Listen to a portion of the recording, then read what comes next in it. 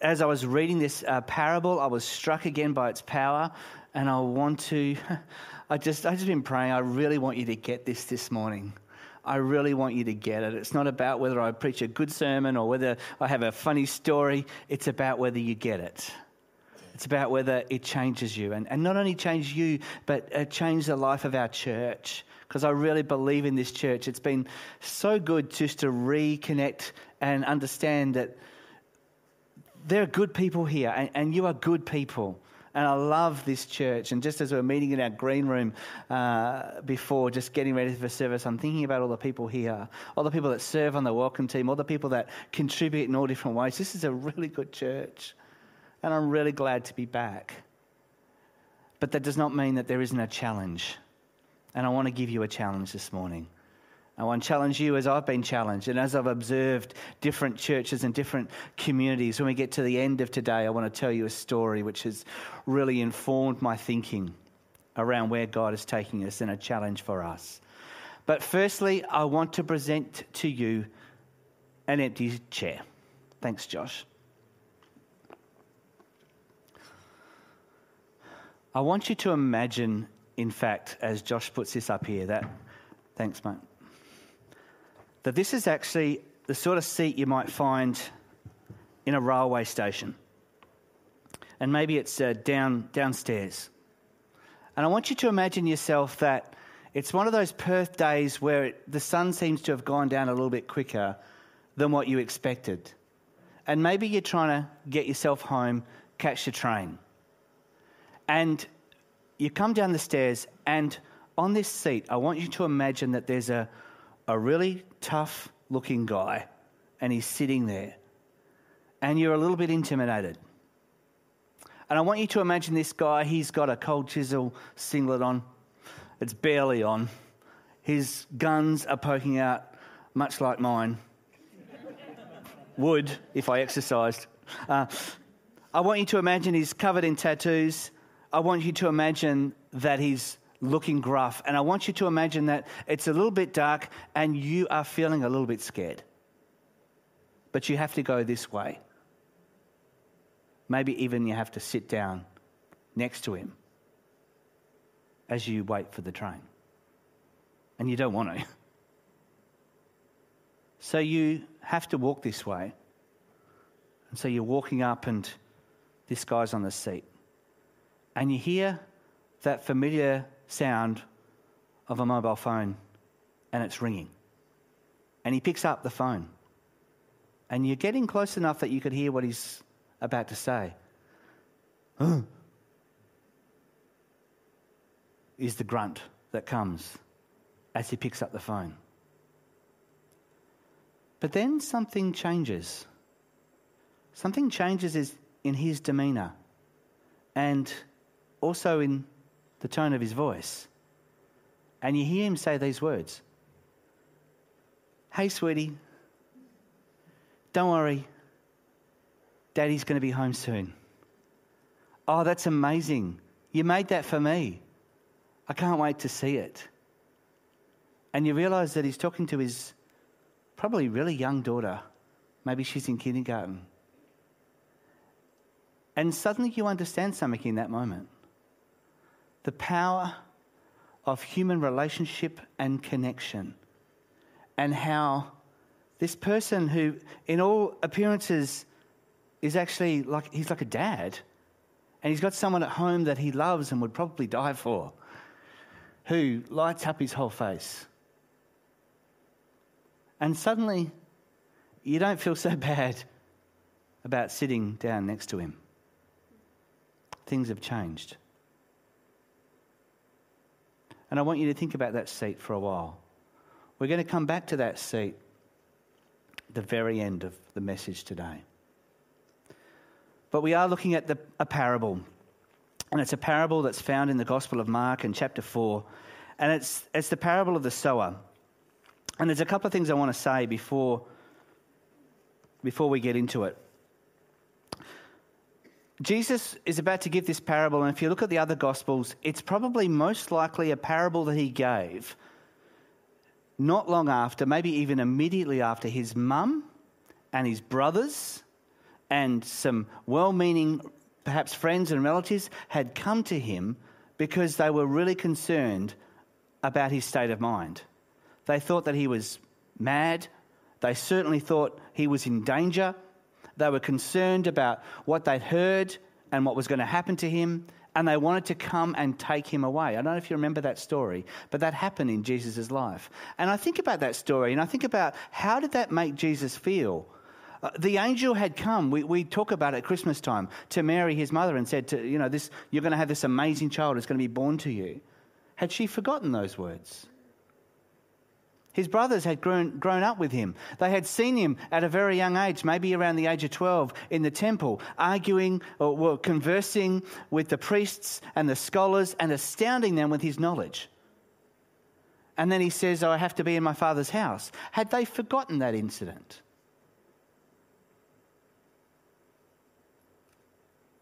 What had gone wrong that at this moment, for Jesus, those people that knew him and loved him, had bore him, didn't really believe the words that he was saying?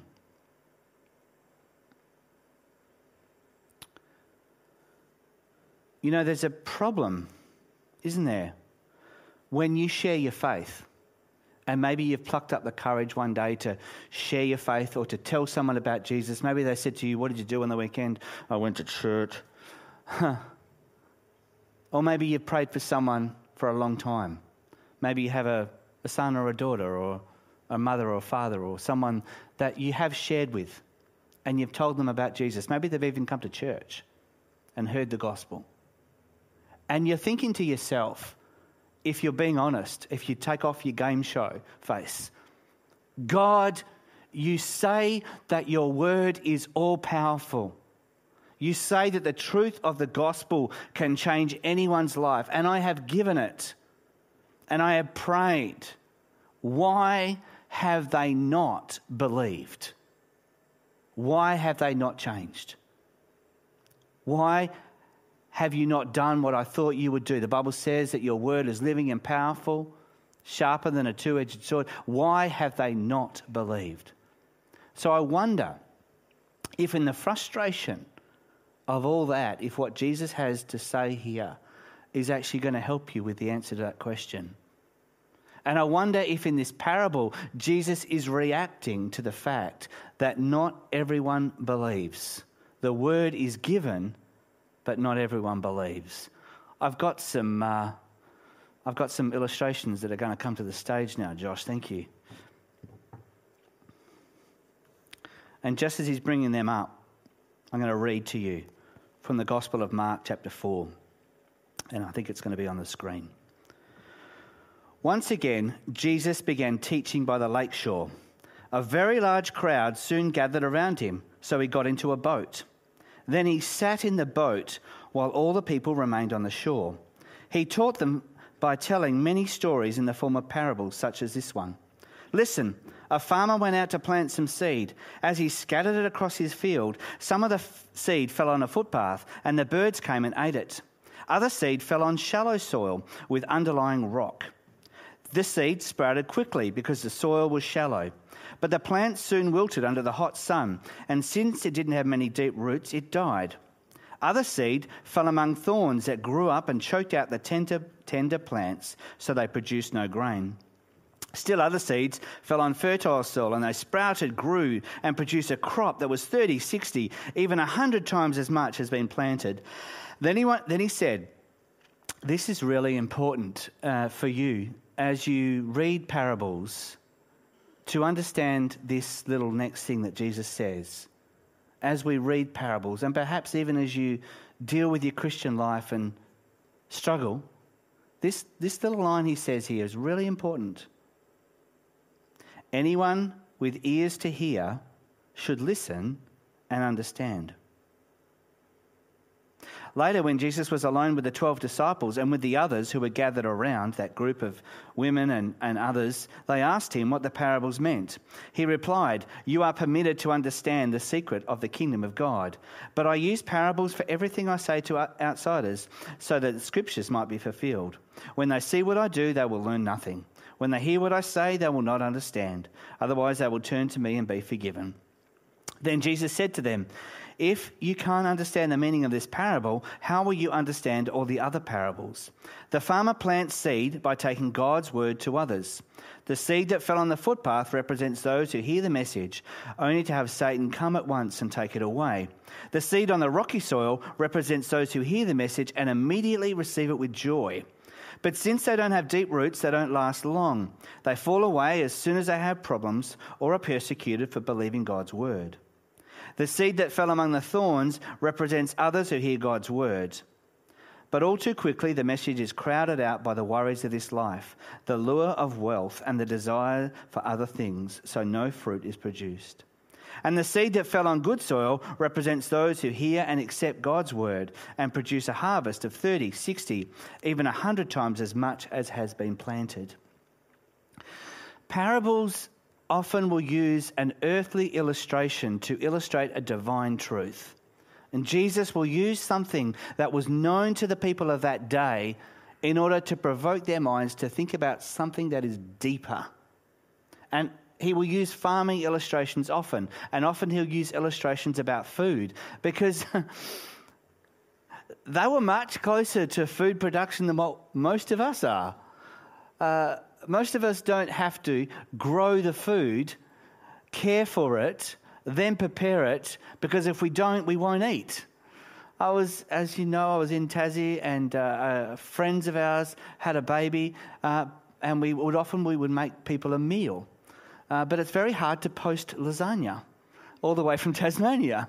You can't do that. So what do? I go online, I find Uber Eats, I put my credit card in, I send them a code, they get that code, they put the code into Uber Eats, 30 minutes later, burritos turn up on their front door.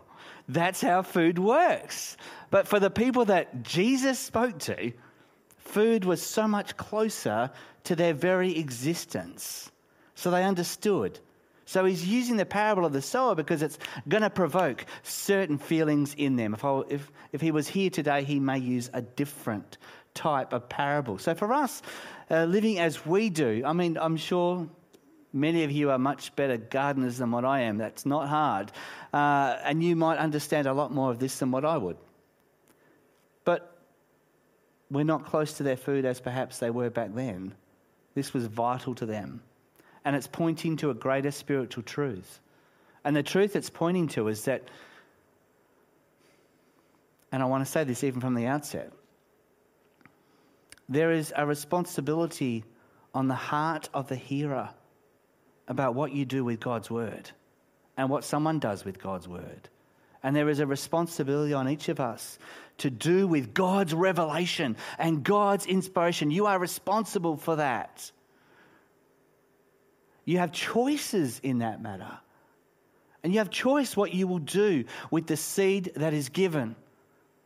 God has given us choices about what we're going to do with our faith, about what we're going to do with our lives. And the people that come through these doors or hear the word of God in whatever way, they have a choice and they have a responsibility as well. I was having a discussion with someone who, if I said their name, you'd say they're famous. And they were asking me the question around suffering and why there are things in the world and why things are bad and why people do bad things. I'm thinking, well, people do bad things because they want to. God has never taken away your free choice to do good or to do bad, to receive his word or to not. But in this parable, Jesus wants to indicate 4 types of hearts, 4 types of soil. And for me, as I read this, I think I'm like you. I'm like, well, how come people don't believe? I want them to believe. It is a passion of my heart, of my life, that people would say yes to Jesus. I want to see people say yes to Jesus for the first time. I want to see them respond. I want to see them understand what I understand. Don't you want that? We all want that. We want people to get baptized and to go on with their faith and to grow. We don't want people to stagnate. So as I read this parable, it helps a bit to know what's going on. And so the first one we have is the path. And these are just visual representations, just to try and, they're not perfect.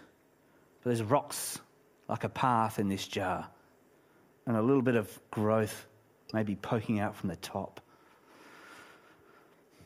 Melinda and I have been doing lots of walks lately. And there was one particular walk we took, which was about a 3-hour walk through the rainforest. And it was a path that I don't think they rarely go on. It was one of those undiscovered sort of walks where you're walking through, you're ducking under fern trees and bushes. And eventually, after about 3 hours, we got to this incredible waterfall. Well worth it. But on the way, the path was not clearly marked. Not many people had walked on a path. If you walk along a clearly defined path, that is a path where people have trod that down. And it's been pushed down and pushed down. And the reason you can see it's a path because there's nothing growing in that path. It's hard. It's hard. And there are going to be people where you are going to share your faith. You're going to talk about Jesus. The Word of God is not going to penetrate. It's hard.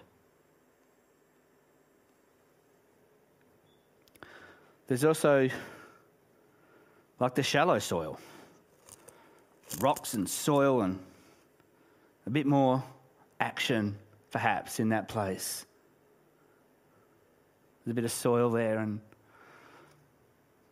there's a bit of growth. And there are going to be some people that allow a little bit of that stuff in, and there's going to be a little bit of growth. But there's so many other things going on in their lives.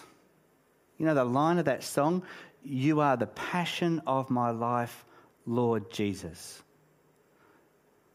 Are you really? Is it really what we get excited about? Is it actually the passion of our lives? Like, honestly, and I think it's most clearly seen when we make choices about our lives, about where we're going to live, about what we're going to do with our jobs, about what we're going to do with our lives. I could go easy and say it's okay, well, that's all fine. But actually, when we sing that, "You are the passion of my life, Lord Jesus," there's actually a lot of other things that, actually, if we're honest, we're a lot more passionate about than Jesus. Maybe we know we should be passionate about him. Maybe we know that's truth. Maybe it's an aspirational idea. But when it comes down to it, there's so many other things. It's shallow soil and thorns with this rather sad-looking rose, which is plastic, everyone. It's okay.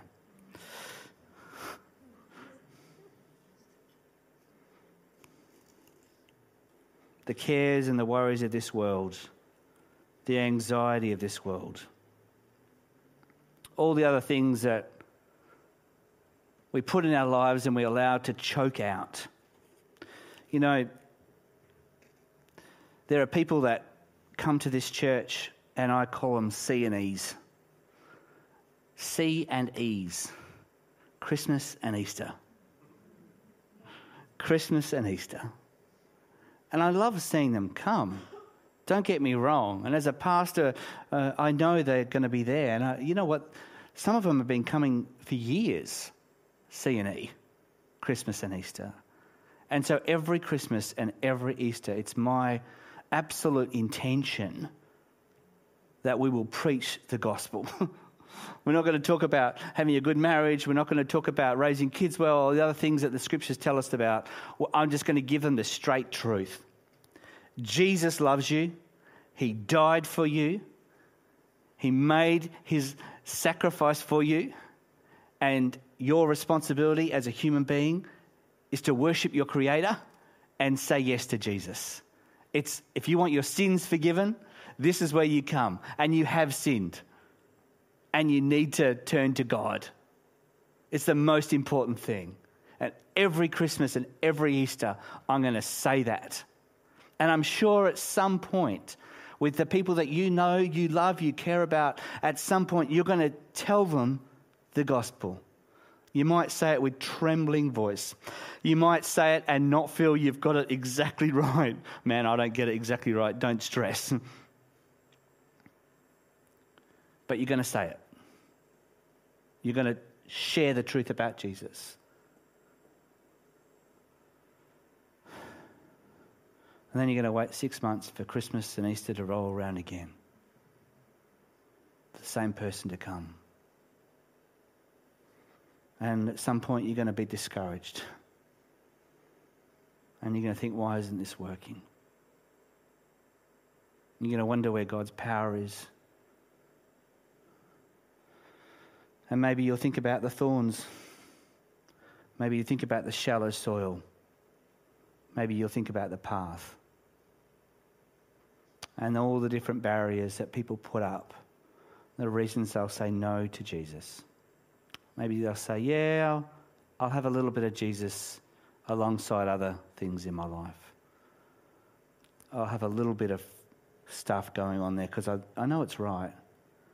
But there's other stuff that, if I was really honest, I'd say, well, this is actually more important. And of course, you have the good soil. And the good soil is where it's rich, it's deep. The roots of the plant can go down and do their job. You know, I'm no botanist, I'm no gardener, but I do know a lot of stuff goes on below the surface before the stuff comes out the top. I've watched my coriander bush and my chili bush and my other bushes and my, blood oranges. Oh, it's blood orange season, everyone. I picked my first Caracara the other day. God is good. There's a lot of stuff that goes on below the surface before the stuff comes out the top. A tree planted by streams of living water, that good soil. And that does happen. It does happen. We've seen people say yes to Jesus for the first time. We've seen baptisms. You have seen God at work. God has been at work in your life. And good fruit has come. Good soil.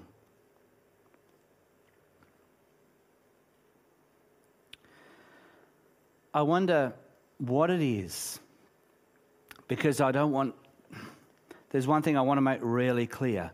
Jesus never said that this was just the way it is. He never said that this person was always going to be this person. And he never said this person was always going to be this person and this person was always going to be that person. He never said that person that's been a C&E for 10 years is always going to be that. That's not what he said. He does call you to pray. He does call you to ask. He does call you to intervene and to intercede. How incredible that you could be the key for someone being transformed as you pray. There's their choice. There's the work of the Holy Spirit, and there's the work of Christians in the church to see this thing happen. But if you could just bear with me on this whole gardening analogy for just a moment longer, let me tell you what I think is one of the key factors to go from here to go from here. My very limited experience, you need to till that soil. You need to work that rock.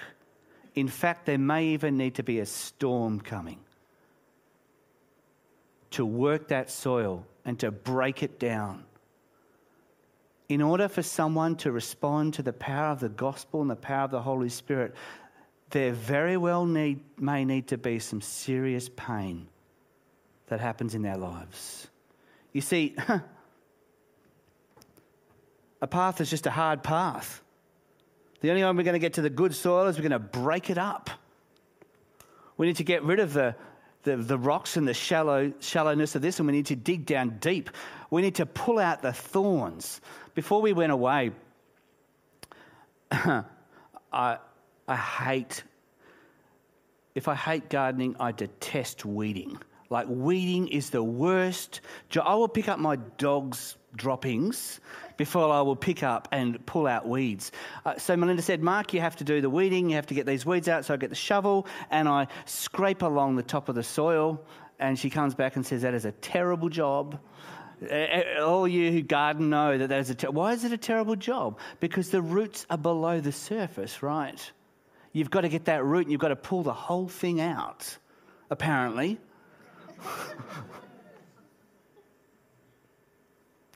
So for this, that needs work. That needs pain. That needs some real deepness to go on in that. So why did Jesus say it's harder for a rich person to pass into the kingdom of God? He didn't say it was impossible. He just said it was hard. And why is it hard? Because a rich person, forget about the wealth. It's not about the wealth. It's about the comfort. It's about they have their life in order. It's about the fact that everything is good. I don't need. I'm not looking outside of myself. I don't need God. I have everything I need. And so how hard is it, let's just be honest, about the situation where we live in one of the most prosperous cities, in one of the most prosperous nations in the world. What do people need?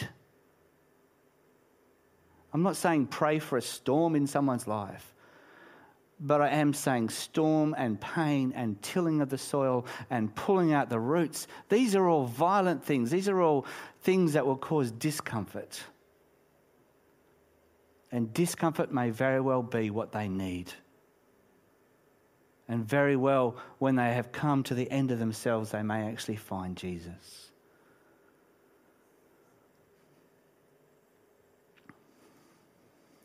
I hope that helps. I hope that's actually helpful for you.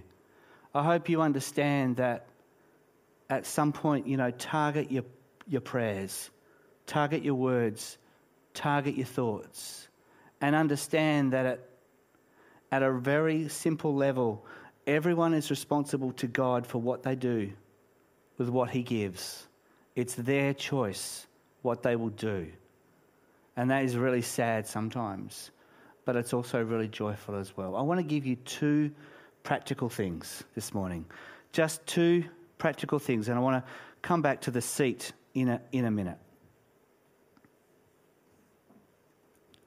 The first thing to say is just this. For you, I wonder if you see yourself anywhere here. I wonder if you are honest with yourself. If you'd say, well, my roots aren't going down very deep. Well, I do want to say to you, if that's the truth, well, that's on you.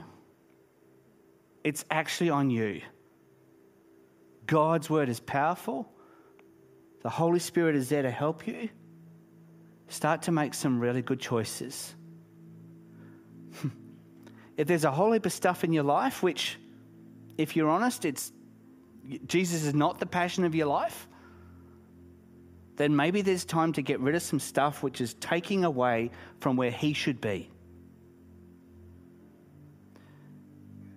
I'm very vulnerable, one of the most frustrating parts for me of being a pastor, of being a leader of a church, is Christians who never change.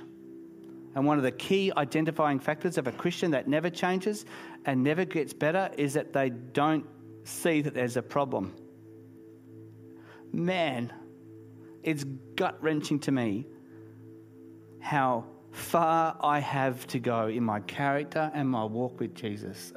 It's so humbling when I think about how far I have to go. And I really mean that. I'm like, whoa, Lord, surely I should be better by now. But I do think about how far I've come. And I'm really grateful in that moment. If you are saying to yourself, no, I'm good. Things are great. I don't do stuff wrong. There's nothing in my life that God needs to work on. You're in the most dangerous place to be. That's the first thing. The second thing is back to this chair.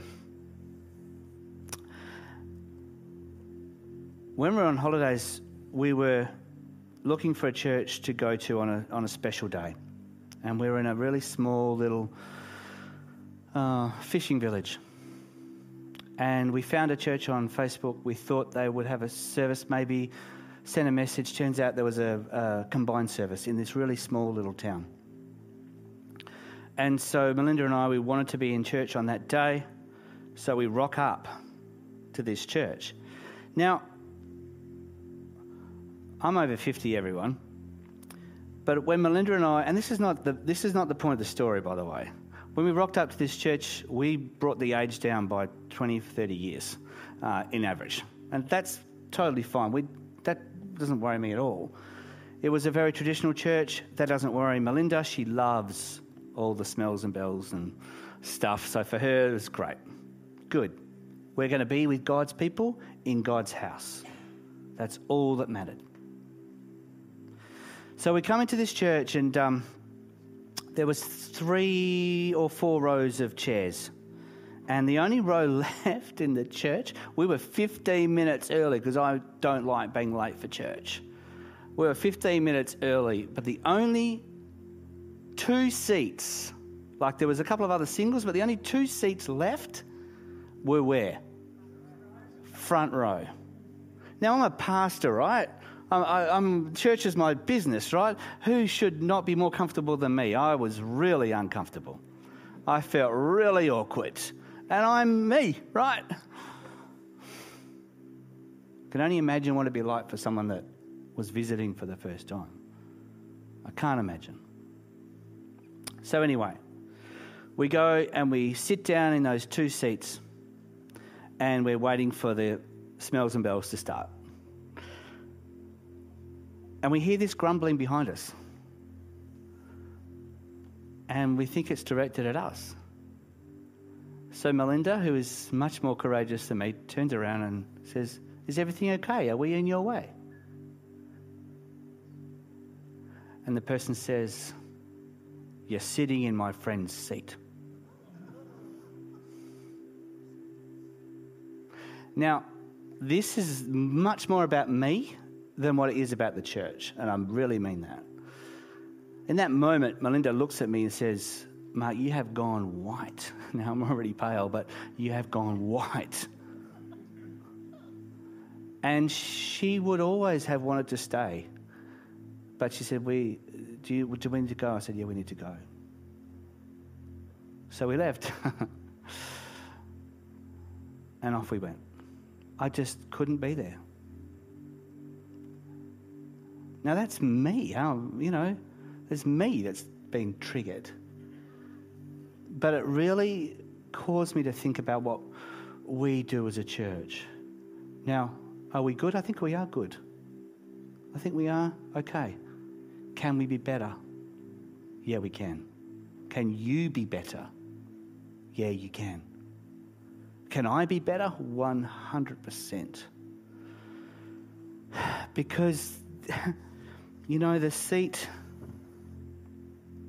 it's there for the visitor. It's there for the stranger. It's there for the person that, feels like, am I meant to be here? The walls are going to cave in. It's there for that person. It was a real challenge for me. I should give you the end of the story, right? Should I give you the end of the story? Because it has a good ending, sort of.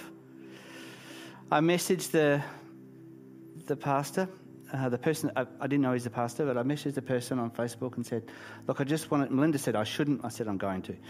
I messaged them and I said, "Look, I'm really sorry. I just want to apologise because I know what it's like. Some young people come into your church and you're like, whoa, revival's breaking out." So I messaged and I said, "Look, I'm really sorry. I'm a pastor. This is what happened. It's about me." He said, and I was honest with him, pastor to pastor. He sends a message back, says, "I know who you're talking about. I'm really sorry that happened. We had a connection. We've talked." And it was just nice to hear. We don't want to be like that, do we? That's not us. We want to be a church that extends the invite. We want to be a church that understands that people are on a journey. We want to be a church that doesn't judge people by what they look like, but we welcome them into our hearts, we welcome them into our lives, and we understand that the power of God and the power of the Word of God can change lives. And we want to see people say yes to Jesus. Amen? Father, this morning, help us, I pray and I ask, to always be a church that invites, to be people that invite, to be people that make room for others. Spirit of God, change us and cause us to become more like Jesus every day. In this moment, Lord, we say yes to you. Forgive us for where we have been selfish. Forgive us, Lord, for where your word and your Spirit has sought to have effect in our lives and we have turned from that. May you be the passion of our lives, Lord Jesus. We pray together in Jesus' name. Amen. If you are a lady and you are 18 years over, we have a special gift. It's actually a little plant to remind you, and we want to thank Shell and Tracy for giving that little gift for you. We also have some cake for you. So I believe, ladies, you're going to go to the morning tea table first. Have an awesome time, 18 years and over. Have a great day, and God bless. I look forward to seeing you all next week.